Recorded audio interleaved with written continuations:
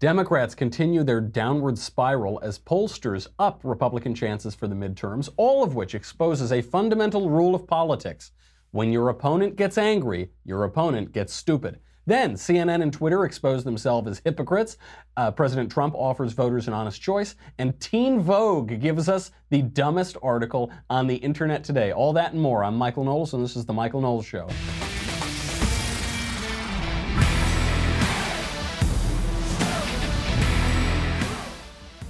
Things are going from bad to worse for Senate Democrats, some other candidates as well, looking really bad. Nate Silver, he's the pollster who made his career just predicting that Obama would win things.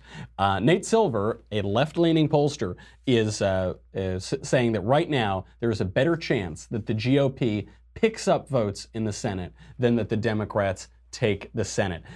People are losing their minds in these Heidi Heitkamp, Beto O'Rourke. You know, the Mexican Beto O'Rourke, Milady. Oh, Beto boy, the pipes are calling. We'll cover all of those races. First, I've got to make a little money, honey, and I've got to tell you about Purple Mattress. Listen, I've told you about Purple Mattress, I think last week before. So I had just gotten it. I've now had my Purple Mattress for like 2 or 3 weeks.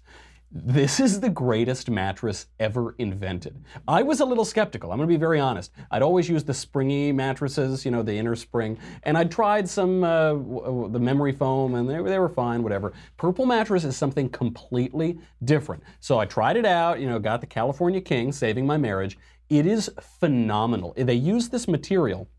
There are different kinds of foam, and it's really heavy too. I mean, this is a very heavy mattress because they use the best materials available. This is not some flimsy thing. But then there's this material that they've invented. It was developed by a rocket scientist. It's kind of like a jelly. I don't know how to describe it. It is the best. I've now had this mattress for 2 or 3 weeks.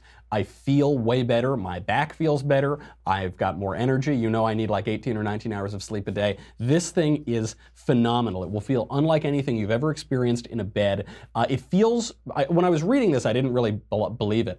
It feels both firm and soft at the same time. I know that sounds like a contradiction. It does. It totally works. It is great. Like, I am a believer. I am a proselytizer of this thing now.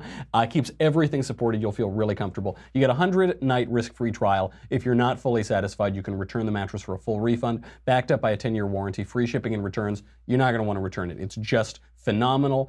You're going to love Purple. Right now, my listeners get a free Purple pillow with the purchase of a mattress. I now have to buy a Purple pillow because I'm so into the mattress that I want the matching pillow. That's in addition to all the great free gifts they give you site-wide. Just text. This is how you get it. Here's how you get your deal. Text COVFE, C-O-V-F-E-F-E, to 474747. That is the only way to get this free pillow. Text COVFE, C-O-V-F-E-F-E, to 474747. Do it right now. I'm telling you, do it right now. 1, because it's funny to text COVFE. 2, because you should get more information on this mattress. COVFE, C-O-V-F-E-F-E, to 474747. You will thank me later. Okay, so Nate Silver is putting GOP chances at picking up seats in the Senate. Picking up seats at a higher chance than Democrats taking the Senate. Right now, the Senate is very close, and who knows? Anything could happen. In the midterms, the party that holds the White House is supposed to lose seats, maybe lose the Congress, lose the Senate. Things are looking pretty good. To drive this point home, things are looking so good right now for Republicans compared to what they should be looking like, that there's this candidate in Nevada, GOP candidate for state legislature, who is a pimp. He owns a bunch of brothels. He died a few days ago. A dead pimp discovered at his brothel by Ron Jeremy, the 70s porn star, after a party that was attended by Joe Arpaio, the sheriff, Grover Norquist, the tax guy, and Tucker Carlson called in. Dead. The guy is actually dead. Dead pimp in Nevada. He is poised to win his race. It is right now, all of the polling suggests a dead pimp in Nevada is going to win the race because he's a Republican over the Democrat. This is unbelievable stuff. Now look, anything could happen here. I don't want you to be confused with my making a prediction. Predictions can become self-fulfilling here. If the Republicans don't feel motivated, they won't get out the vote, and they're going to lose everything. They're going to lose everything, and then they're going to impeach Trump, and then they're going to try to convict Trump in the Senate. Nate Silver, the left-wing pollster, still puts Democrats at an 84% chance of taking the House. That's what the data say right now. Data have been wrong before. I've got 400 smackers and a check signed by Ben Shapiro over there because the data were wrong in 2016. Anything could happen right now. Enthusiasm is really high on the Republican side. This is something of what is unprecedented.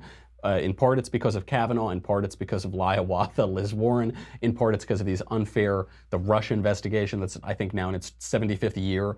All of these things seem very unfair. The news media stacked against them, and that everything is going so well in the country, which we'll cover a little bit later. But, the economy is going well. Unemployment basically doesn't exist. Things are going gangbusters. Alan Greenspan, the former Federal Reserve Chairman, says that this is the tightest labor market he's ever seen in his life. And Alan Greenspan is like 7,000 years old. So things are going really well. That's why Republican enthusiasm is up. Democrat enthusiasm is really high too. So let's say Republicans have enthusiasm at 2010 levels. Democrat enthusiasm is really high, which means it's anybody's game.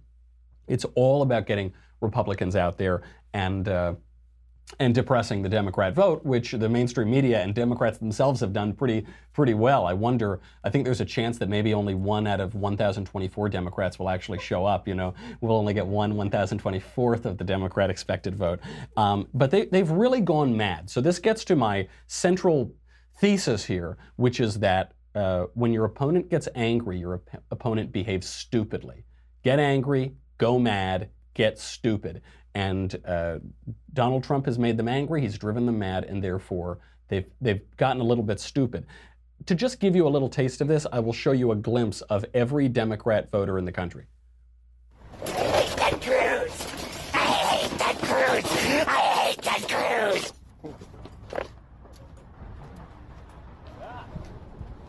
I hate Ted Cruz! That about sums it up. That's pretty much every voter ripping up the sign, getting all crazy. This was a guy who was just walking down the street trying to tear up Ted Cruz signs. Obviously, the Democrats have been driven mad. They have a madness. They have gone crazy. That guy looks like a demon.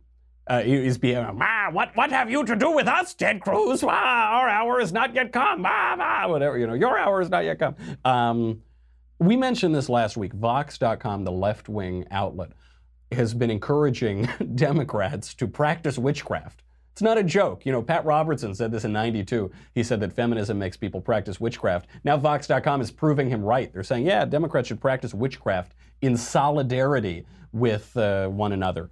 There was a story out today that a woman has become an abortion doula in New York. A doula to help a woman through pregnancy. She's become the opposite of that. She's become an abortion doula, and she's asked and begged to be in the room for 2,000 abortions. And the woman looks like a witch. She's got crazy colored hair. She looks all kooky. She looks like, if you just look up witch in the dictionary, you'll get this woman.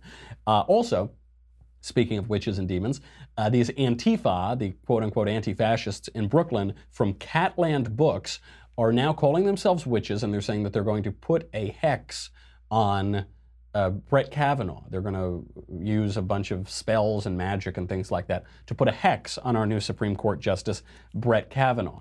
And when they were asked about this, why is Antifa, this left-wing political group, why are they associating with witchcraft? They said this, quote, "We are embracing witchcraft's true roots as the magic of the poor, the downtrodden and disenfranchised, and its history as often the only weapon, the only means of exacting justice available to those of us who have been wronged by men."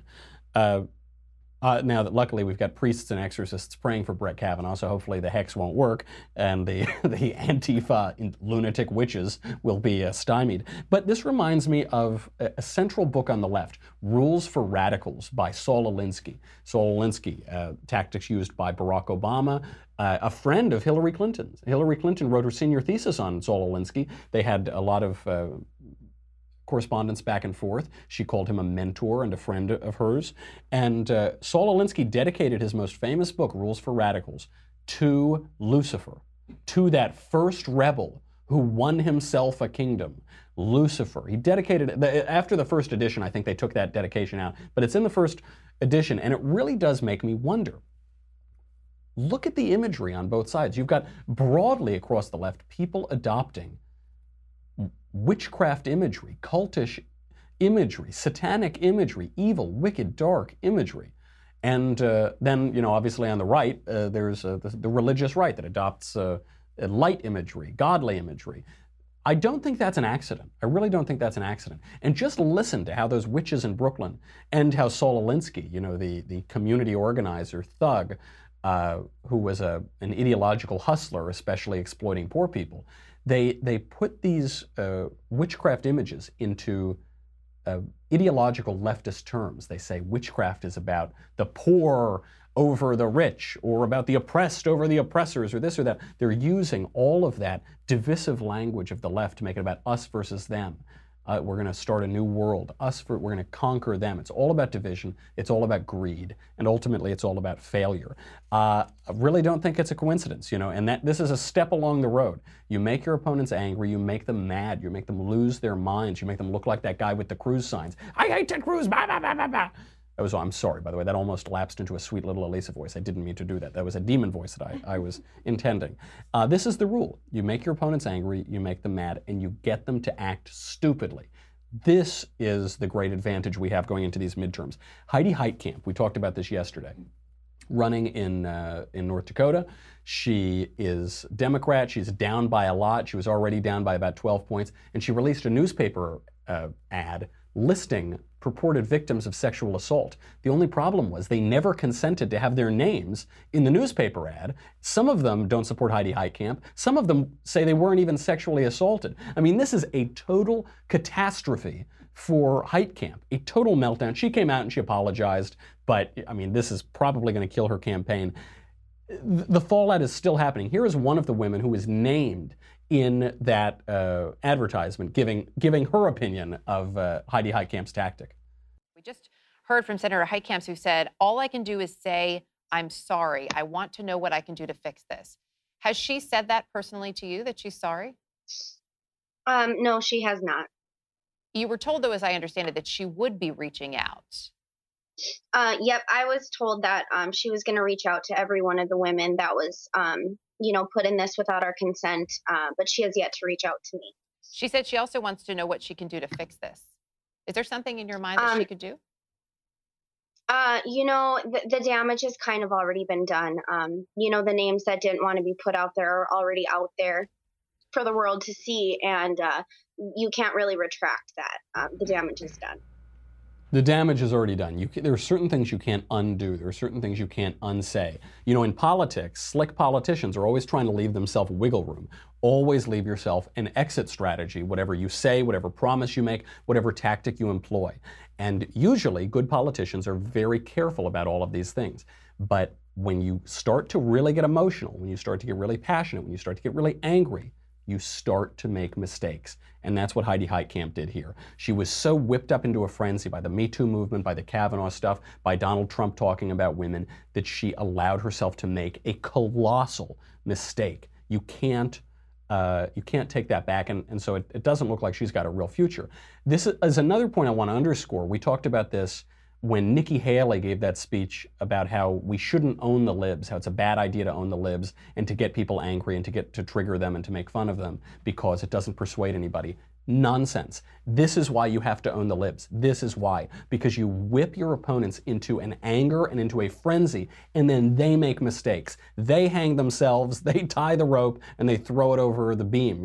They really will do the work for you. It's not that Donald Trump is some master tactician and strategist. I don't think he is at all. I think he's extraordinarily effective because he triggers his opponents into doing all the damage themselves. And that's what's happened with this Heitkamp thing. Here are some, the fallout even on CNN, even on these left-wing outlets, even on the mainstream news, ABC, NBC, even they have to admit that this was a big error. Listen to what some of the other victims are saying. She says she's terrified for her safety like many other victims because of this situation. There are people that I am in hiding from when I was, from when these actions happened to me when I was a teenager. And my name being blasted out there, and especially I didn't realize this until this morning that my not my address, but at least, the town that I live in was also posted on this. That's right. It's actually putting these girls in danger. The reason the voice was all messed up is because she's trying to hide her identity and hide her voice, so they put a little scrambler on her. But of course, it's tantamount to doxing people. In the age of social media, in the age where you can look up someone's name and find out basically where they are, this is tantamount to doxing them. There were people who were trying to dox United States senators in the U.S. Congress, and those people were, I mean, that is felonious behavior. But they're doing it because they were whipped into such a frenzy they couldn't see the consequences of their actions. This was such an obvious blunder to someone who is thinking clearly, but you've always got to think clearly. I think this is also true for the people on the right. You know, some people on the right were really triggered by President Trump, both as president and as a candidate. And they started thinking emotionally a little bit too, and some of them have egg on their face now. You don't want to do that. You should always view politics clearly. Politics lives on outrage, it thrives on outrage. We'll explain why. Donald Trump knows this, and he's using it to all of our advantage in a little bit. But you at least have to try to think clearly. You know, I have this rule on Twitter. If I ever start to get angry, which is almost never happens, if I ever start to feel that way, I log off Twitter. Because then you make mistakes. You don't want to leave yourself open to making those kind of mistakes. By the way, the mainstream media mob, word carefully selected, the mainstream media mob are letting themselves make mistakes too, because they are really starting to lose it as well. Here is just a clip from, I think her name is Brooke Baldwin. So you know this whole mob issue. She said, this girl on her show, Brooke Baldwin, said, "I'm not going to let people use that talking point. I'm not going to let them use the word mob." And she cut off this guy because he said Democrats are behaving like a mob. You know, there's mob violence. Democrats are calling for more mob violence at politicians' homes. She said, "I'm not going to let you use that talking point." Here's her defending her line. So we had Matt Lewis on, who I love having on from the Daily Beast, and he brought up the word mob. And at the time, the mob word had been this talking point from Republicans, from all up and down Capitol Hill in the wake of what had happened with Dr. Ford and Justice Kavanaugh. And so when he brought the mob word up again, I called him out. And listen, like, I don't want to be the word police. And that was not my intention, but I also believe in calling out talking points. And to hear him bring that up, I had to say something. I don't want to be the word police, but she said, you know, when they say but, it means the opposite of what I just said. It's always, well, I support free speech, but, and so she, okay, but fair enough. She says, I think those talking points, they're shallow, they're cheap, and I'm not going to let people get away with talking points on my show. Ain't going to happen, right? Hold on, let's cut back a few weeks or a few months. Are you sure about that, Brooke Baldwin? She made a determination with her doctor that she would power through this. She made a decision to just power through this. We've decided to power through sometimes, just power through this. Continue to power through. Yes, she tried to power through it. She decided to power through it. Well, you know, Brooke, she just wanted to power through. She just wanted to power through her schedule. So she wanted to just power through and keep doing it. I appreciate all of her desire to power through. To power through and get things done. She tried to power through it. It was Hillary Clinton's decision, essentially, to power through. Yeah, Brooke, you know, and Brooke supports her powering through because she powers through. Brooke powers through too, I think. I think Brooke likes to power through certain talking points, but doesn't want to power through other talking points because she's a hack. I mean, this, obviously, you could pull up this kind of footage. And the thing about power through, I mean, you had Robbie Mook, the Clinton campaign chairman, pushing this line, whereas on Brooke's show, when they were talking about the mob mentality of the left right now, you had Matt Lewis, who's just a writer for the Daily Beast. He's actually at a left-wing publication, and he's making the point that they actually are calling for mob violence. Maxine Waters is calling for mob violence. Democrats around the country are using mob violence. And she says, you can't use that one. Now, if you were talking about Hillary powering through, all right, maybe we could get along with that. So they're getting sloppy. The left is getting sloppy now. This has been the case basically since Donald Trump announced he was running for president, certainly since November 2016. So we're also seeing this in big tech. So it's not just the politicians, it's not just the media, it's also in big technology. Twitter at this point, I think, has no even remotely plausible claim to being fair, to treating the left and the right fairly. This happened within the last couple days because of one Louis Farrakhan. Louis Farrakhan, you know, the Nation of Islam, if anybody is a hate monger in the United States, it's Louis Farrakhan. He talks about the white devil. He talks about the satanic Jews. He's a race hustler, for black people.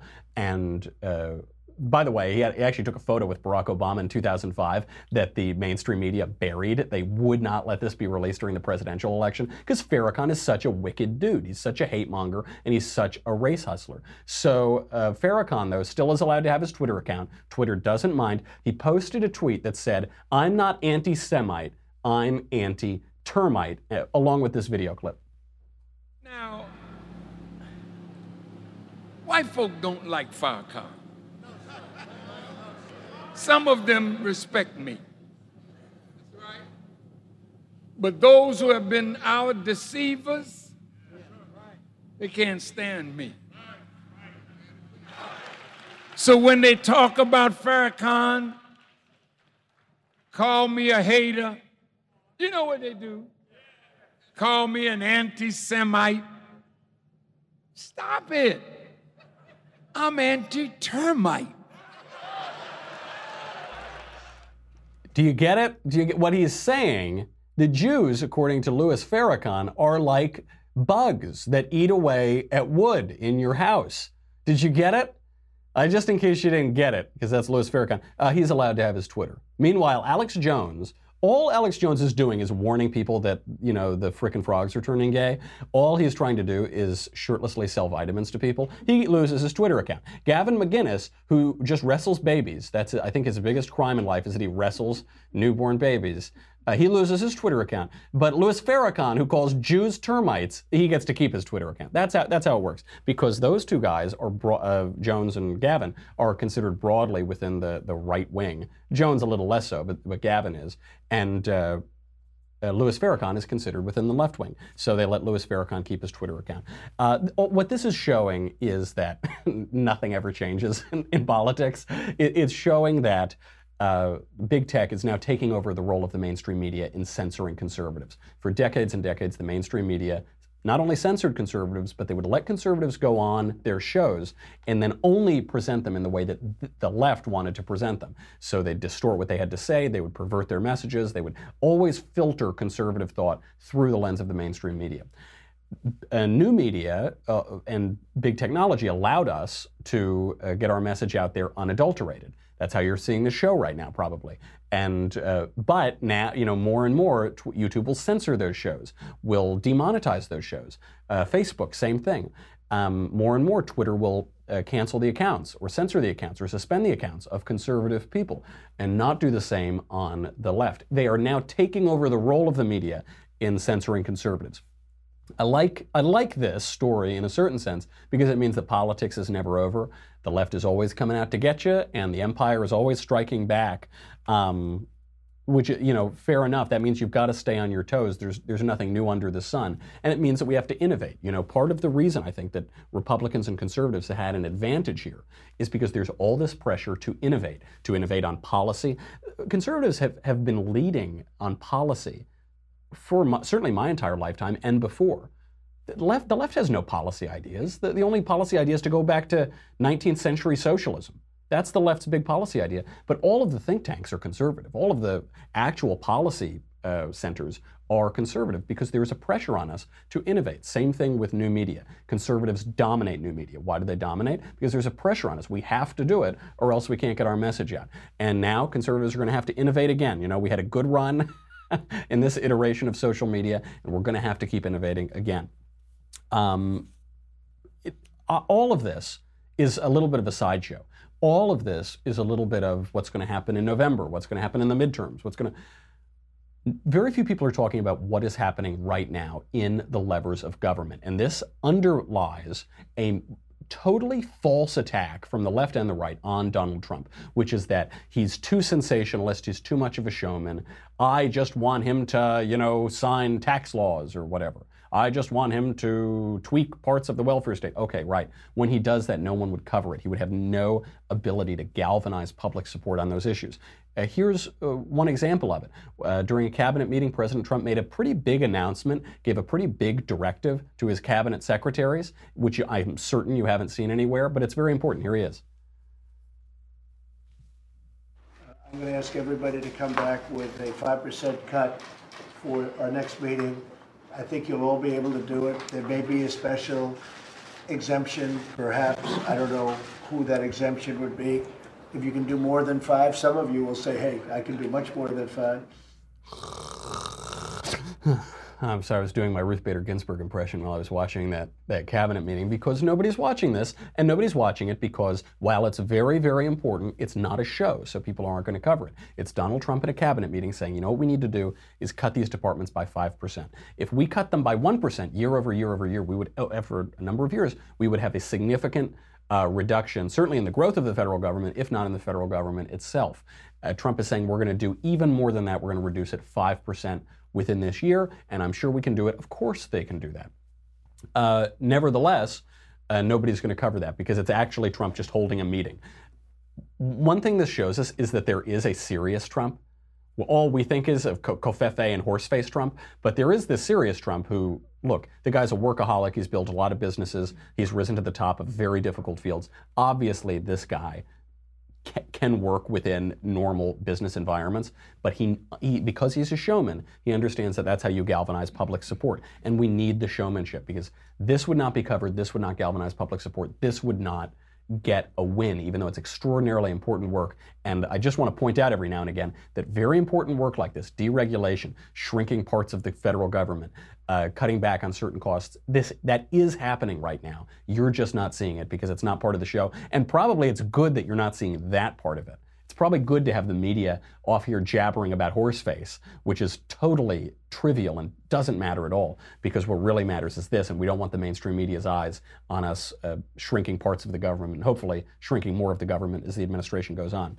The other good thing that President Trump has done for the office of the presidency is that he's made it less mystical, less majestic, he's taken less responsibility for every little thing that happens in the entire world. President Trump was asked to give his thoughts on what would happen in the midterm elections. Here's what he thinks.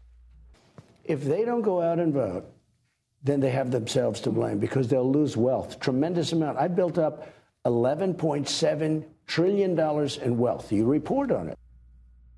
I've built up all this wealth in the country. We've built up, the economy's done so well. If people don't go out there and vote for Republicans, they have nobody but themselves to blame. I'd love this answer, because during the Obama administration, all you would hear is, it's me. I'll make the sea levels lower. We are the ones that we've been waiting for.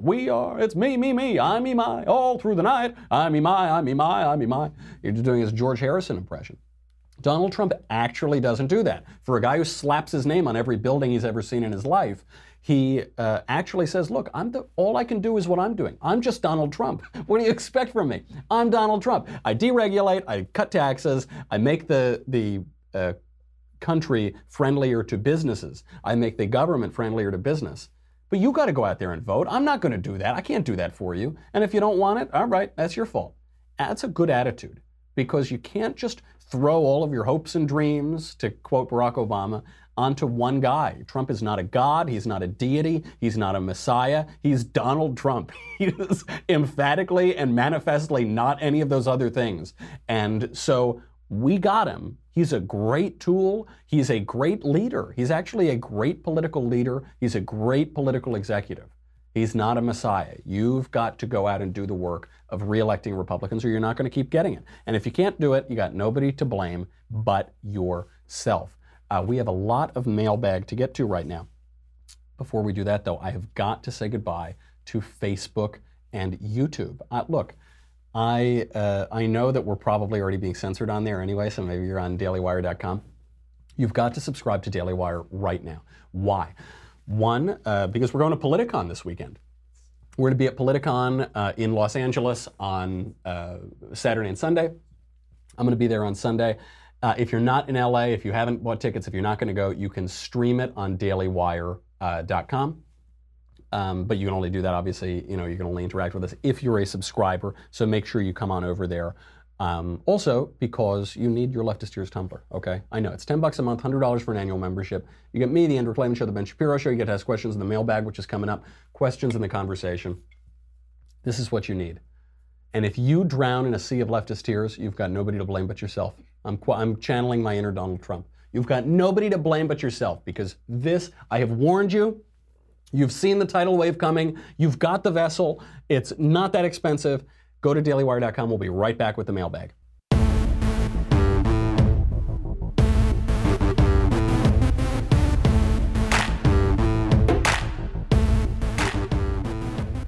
All right, here we go. From Carlos. Since you are a Catholic, I'm guessing you don't believe in same-sex marriage. Do you also believe the government has the authority to make same-sex marriage illegal? If so, what would be the arguments for doing so? It's true that I'm a Catholic, but my opinion of the redefinition of marriage does not hinge on my Catholic faith. It's not that I think that gay marriage should be legal or illegal. I think gay marriage is a contradiction in terms. This is no offense to friends of mine who are gay or who have any sort of sexual preference at all. It's about what marriage is. And unfortunately, during the question of gay marriage, when the Supreme Court stole it from the public sphere, we totally missed this debate. The question isn't who should have the right to get marriage. The question is, what is marriage? The people who support same-sex marriage say that sexual difference doesn't inhere in marriage. Oh, you're a man or you're a woman, it doesn't matter. It has nothing to do with marriage. Marriage is just, what is marriage, sir? Well, you know, it's the union of two people who really like each other. Okay, that could be friends. Well, no, it's the union of two people who really like each other and have sex with each other. That could also be friends, you know. Welcome to 2018. Well, no, it's the union for this or that. They can't quite give an explanation. For all of human history, sexual difference has been the essence of marriage. A union of husbands and wives, at least one husband, usually just one wife, sometimes more than one wife, depending on your culture. In the West, basically, it's for a very long time, it's been one man or one husband and one wife, because those two complement one another.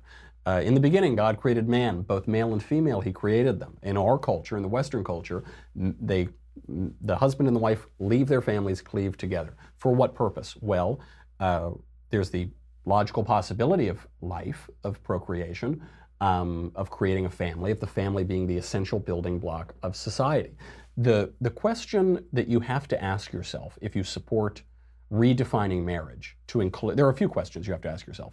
If you support redefining marriage to include monogamous same-sex unions, if you say sexual difference doesn't matter, why not include polygamous same-sex unions? Why? I'm not trying to be offensive in any way. Why wouldn't you? If it's just about the union of people who love each other, I know polygamous and polyamorous people. Why? I wouldn't call them close friends, but they're acquaintances at least. Why wouldn't that constitute marriage? If sexual difference doesn't inhere in marriage, then what does marriage become? What is it really about? I've never heard a good answer to this. Why should the Supreme Court decide that? I don't know. Marriage has a definition, and the Supreme Court can't change that, and I don't think public debate even can change that, though I'd prefer if public debate did over the Supreme Court. Marriage has a definition, and therefore, gay marriage is a logical impossibility. Does it mean that gay people can't live together or do whatever they want or sign contract? No, of course not. Go with God, man. I'm not here to tell you how to live your life. But it means that you can't change the word. You can't change logic. If we don't have, if we can't agree on definitions, we can't live together in a society. We can't communicate. So that's my position on that. I guess now this is an unpopular position, even though virtually everybody in the entire West held it until just a few years ago. I think that our current misunderstanding of the definition of words is a momentary madness. I think at some point we'll wake up from that. But right now people are very confused. And which is why you've got activists in the street shrieking and howling. It's because they're very confused and they can't articulate their points of view. From Joseph. Dear Michael, the world has ended. Civilization as we know it has collapsed and been reset. You are one of the few who have survived this disaster. So what 3 items, besides the Bible, would you take with you into this new world? Why? Thanks. And by the way, I don't think you are execrable. Well, you know, I'd probably a purple mattress movement watch and a week of Blue Apron. That's what I'd take into the world. Promo code COFEFE, baby. Beyond that, if I had to choose another 3, I would choose, this is very hard. These questions are always impossible. But to reconstruct civilization, I would probably choose, I would bring Dante, the Divine Comedy, annotated Divine Comedy, because the Divine Comedy includes basically all of Western culture, is referred to in it or alluded to or brought in together Western Christian theology and philosophy and ancient philosophy and literature, and it's the greatest work of art in the West. So I'd take that. I would take Shakespeare, specifically Hamlet, because Hamlet is talking about the crack-up of Western civilization, probably the thing that sowed the seeds for what led to that apocalypse that I'm now trying to recover from, and all the works of Shakespeare, and probably Aristotle. So I would take literature, I would take really extraordinary literature and theology, literature and philosophy. I wish that we could get a little history in there too, but you said I could only take 3 things. From Spencer. Oh, Knowles, who knows? In your opinion, how can we best discover God's will for our lives? How can we distinguish God's will from what merely happens to us? More specifically, how can we know whether or not we've acted in accordance with God's will when we make crucial decisions such as where to go to school, whom to marry, where to work, etc.? Spencer. It is a wicked generation that looks for signs and wonders, as the Bible tells us, but it is a stupid generation that ignores signs and wonders. So you shouldn't, be trying to interpret tea leaves when you're trying to figure out if you should go to this college or marry this person or whatever. However, I think many of us have had numinous experience, the experience of coincidence or providence or whatever, that really makes you think, this has the unmistakable mark of God on it. When these things happen, they don't always give you a right answer. Often these experiences, these religious experiences, are ineffable, so they're really hard to relate in words what they are. But, it's like pornography. You can't define it, but you know it when you see it. I mean, that's the only way it's like pornography. So what I would say, when I've had these experiences, when friends of mine have had these experiences, while we're trying to make certain decisions, I don't interpret them to mean one course of action or the other or this or that. I always take them to mean that God is there and that, maybe you're on the right track. Maybe you're where you're supposed to be because you're seeing a sign or a wonder. For all the rest of it, you should use your reason. You should use your desire and your will and your intellect and pursue the virtues. It's on you, man. It's your life. You've got to lead your life. And fortunately, there is the grace of God that abounds and that will help you out and lead you in the right way. And there's the helper and the advocate. But it requires your own will as well. So you can't look to signs and wonders to be an excuse not to use your own faculties of reason and your own determination and courage and will and all the other virtues. You got to do that. But in a way, don't worry about it so much because God is there, but you've got to put in the effort and you've got to put in the work. And, just remember in the long run, as long as you're doing the right thing, you can't go wrong. From Anne.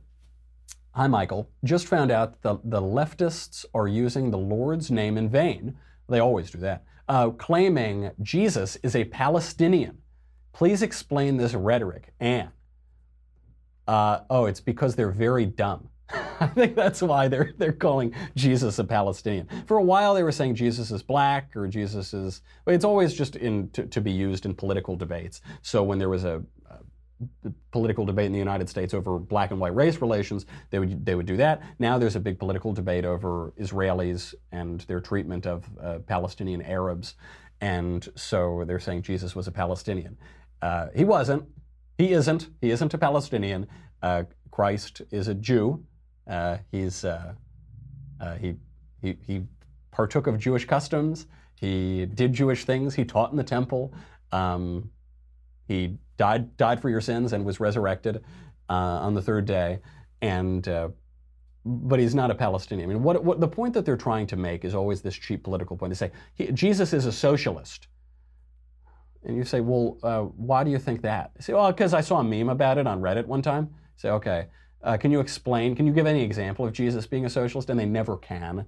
I think the people who are saying Jesus is a Palestinian, look, just to use the phrase Jesus was, is if you do that enough times, you're kind of showing your cards because for those of us who believe in Jesus, Jesus is. Before Abraham was, he is. But also they just haven't read the Bible. It's all the people who tend to preach the most about these things politically tend to have never cracked the spine of the Bible, so I would just laugh at them. They'll come up with some new one when there's a new political issue as well. Hi, Michael. Do you believe in the deep state? And if so, what do you think about it? And how do you think it's affecting our government and democracy? From Caleb. Okay, he didn't put his name up top. Yeah, by definition, the deep state exists because the deep state is the entrenched federal bureaucracy that is unaccountable to voters and that can't be moved along by elections. So that does exist. I don't think it's like men twirling their mustaches in a bunker, for the most part. There are those types. I mean, there are those guys, like some of the FBI guys, Peter Strzok, actually, when he was testifying before Congress, he did look like a villain from a James Bond movie. But most of them are just bureaucrats who are so entrenched and the government is so bloated and big and powerful and unaccountable that elections don't matter because the elected officials come and go, but those bureaucrats live forever. Bureaucrats have come closest to finding the philosopher's stone and immortality on Earth. And it's virtually impossible to fire them. James O'Keefe's videos quoted a bunch of DOJ officials saying that. We can't lose our jobs. So that does exist, and the way to fight that is to shrink the size of the federal bureaucracy. The Trump administration has done a beautiful job at that. Before they finally claimed Scott Pruitt, before they finally threw him out of office, he was doing an excellent job cutting the size of the EPA. And hopefully we'll be able to continue that because bureaucracies are naturally going to do this. I don't even ascribe ill intention to a lot of these people. It just naturally happens, and the only way to stop that is to shrink it, keep it small, and keep the government accountable. From Aslan. Michael, I've found debating points with the left is becoming far more taxing because they're so entrenched. How do you pick and choose your battles, especially with people you respect as a friend? Aslan.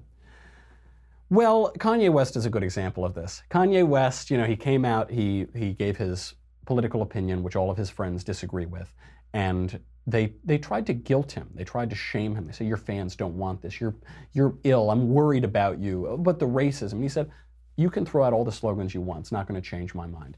I would say two things. I'm friends with a lot of Democrats.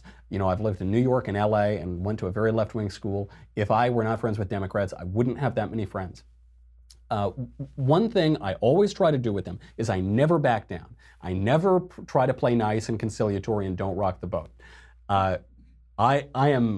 I will exaggerate my political views, if anything, with some of them, because you don't want them to bully you into going along and agreeing with that. If they're not going to like you because of your political point of view, you don't want to be friends with them anyway. That said, though, I don't poke them. I don't prod them. I don't talk about politics all the time. If they bring something up, I'll double down. They say, oh, Trump called Stormy Daniels horse face. Say, I know, it was so rude to Mr. Ed to compare her to horses, it's so rude to all those horses. And then maybe they can back off it or something. Always, double down. Don't let anything go unanswered. But you don't need to poke them all the time. Because why are you friends with them? You're presumably friends with them because you share some points of view, you share some values, you share some activities together, you like them. And so you don't want to prod them, you don't dislike them. But never back down. Never back down. The real way is don't pick any battles to begin with. If a battle is picked with you, though, you fight it right back. From Augustine.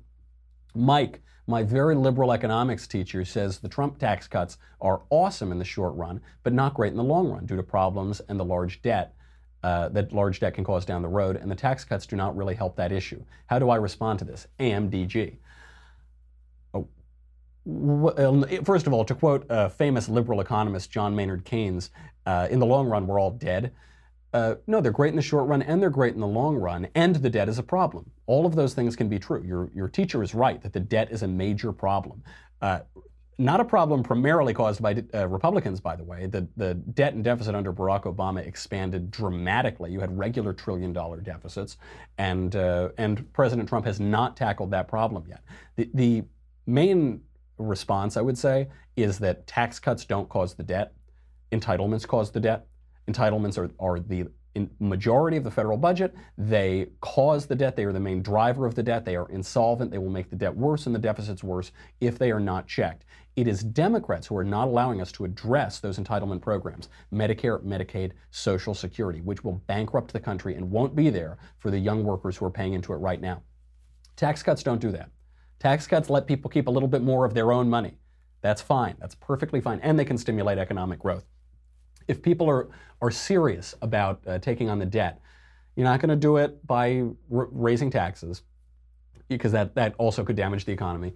You're not going to do it with pork barrel spending. That's another favorite buzzword of the left and the right. You're not going to do it by eliminating some bridge project somewhere or whatever. You're going to do it by tackling the lion's share of our budget and the main driver of debt, and that's entitlement programs. Show me someone who has the guts to deal with entitlement programs other than Paul Ryan, who has had his career basically finished in the Congress. Show me someone with that courage, and I'll vote for that person. But I don't see it anytime soon.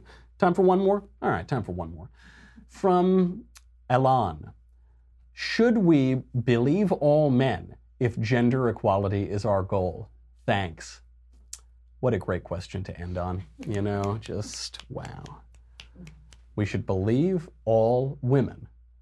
And because women are equal to men, we should believe all men.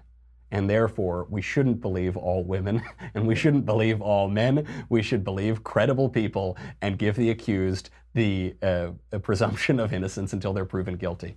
Wow, man, that is some poetry. I'm going to have to tweet that out. Okay, that's our show. We're going to be back tomorrow for a Friday show because I ditched you on Tuesday to go give a speech. So tune in tomorrow. In the meantime, I'm Michael Knowles. This is The Michael Knowles Show. I'll see you tomorrow.